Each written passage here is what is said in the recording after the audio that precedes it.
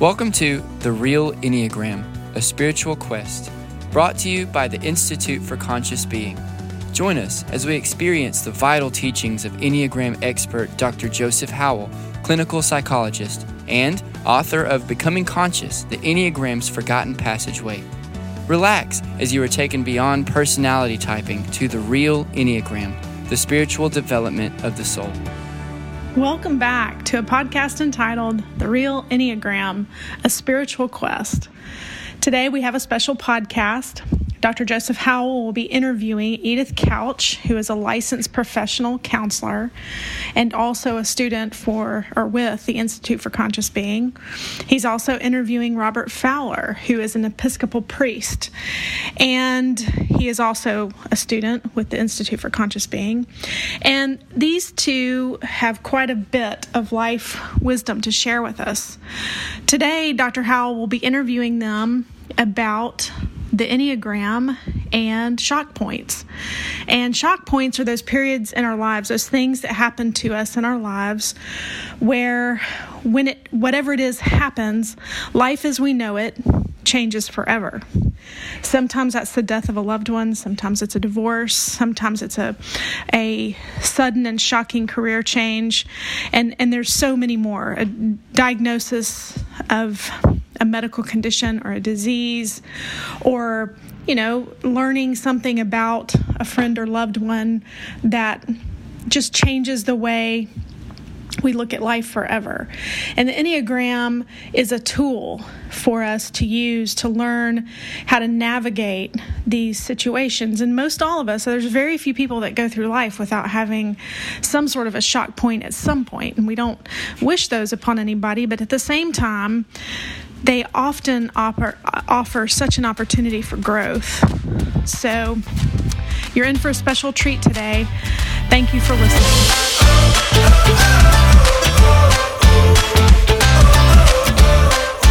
So today we're going to interview Robert Fowler, an Episcopal priest who is part of the Institute for Conscious Being certification program, and Edith Couch, who is a licensed professional counselor who is also part of the Institute for Conscious Being certification program in consciousness and Enneagram studies. And today we're going to talk about the essential nature of the shock point and how it is a pivotal point in our life, and we have some decisions to make at that point.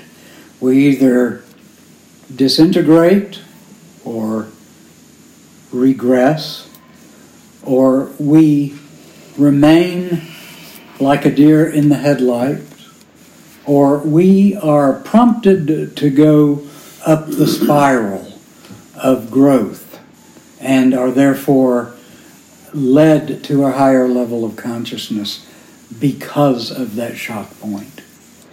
I'd like to know what your ideas of the shock point are, if you could tell about a shock point in your life and how it served you or did not serve you, and let us continue from there. Edith?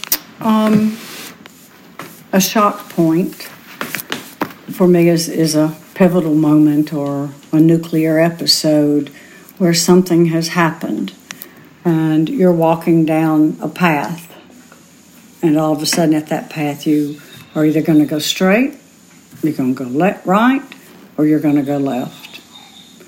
And that moment in time provides you with, hopefully, clarity. And with that clarity comes insight, and you realize this is a moment in my life that I must choose a path. I must change. And I can, like you said, I can plan on being stuck. I could stay bitter for what happened within my own family. It probably would have been just as easy to have gotten mean-spirited or turned my back on God. But I knew that I have a son with mental illness, and severe mental illness, and my mother was killed. And so at that point, I made a decision, and I clung to God. When I decided that was what I had to do, and my belief in God, my idea of God shifted. And what it shifted to is that God doesn't want us to have bad things happen to us. He didn't allow or plan for my mother to be killed or for my son to be mentally ill.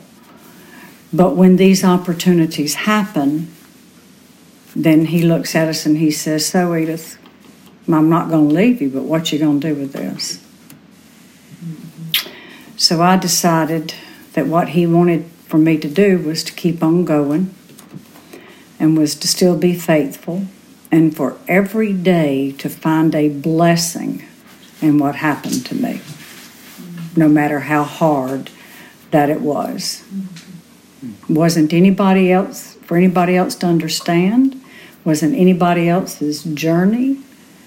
And 16 years later, my lesson was to love unconditionally. And I truly understand the verse, love the sinner but hate the sin. And there is nothing that will rock my faith. And so that moment changed who I was. Wow. Forever and for the better.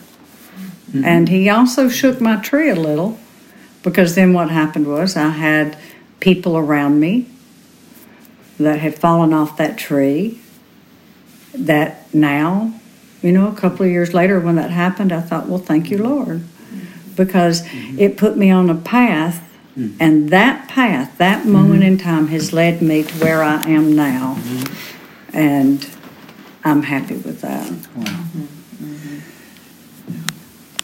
What about you, Robert? What would be a similar pivotal or shock point? Well, for clergy persons, we all have a call story, or everybody figures we do.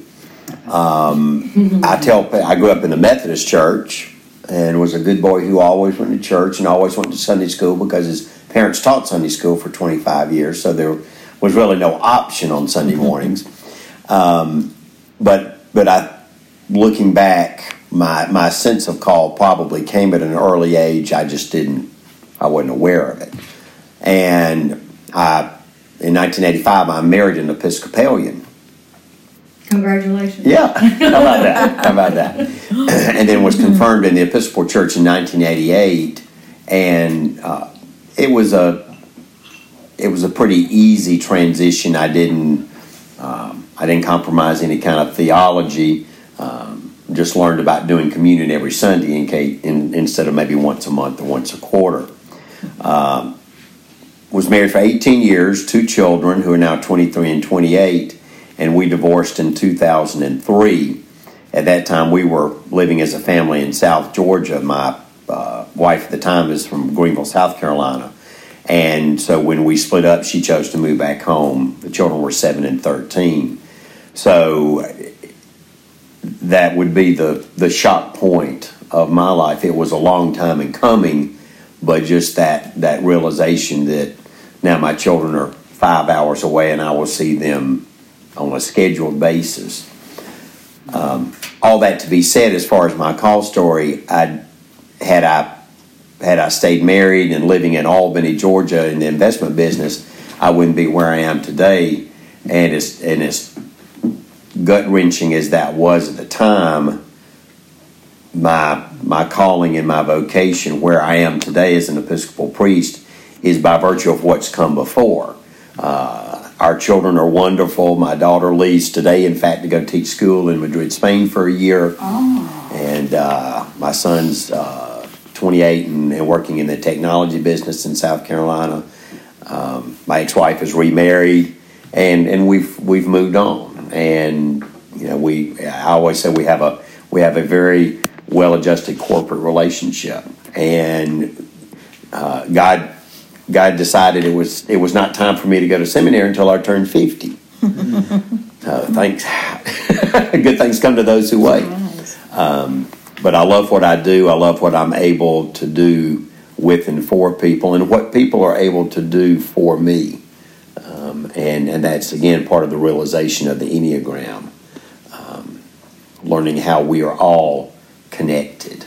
And those shock points in our life, sometimes we look back, we all have them, and go, how did I get through it? And some of us don't. But that doesn't mean that we forget. And there's it's hard to say that there's always completed healing, but we work at it and we continue to heal, and that's where we need the support and love of others. I think when you have shock points, I wish that you could put up your model, because I thought that explained it beautifully.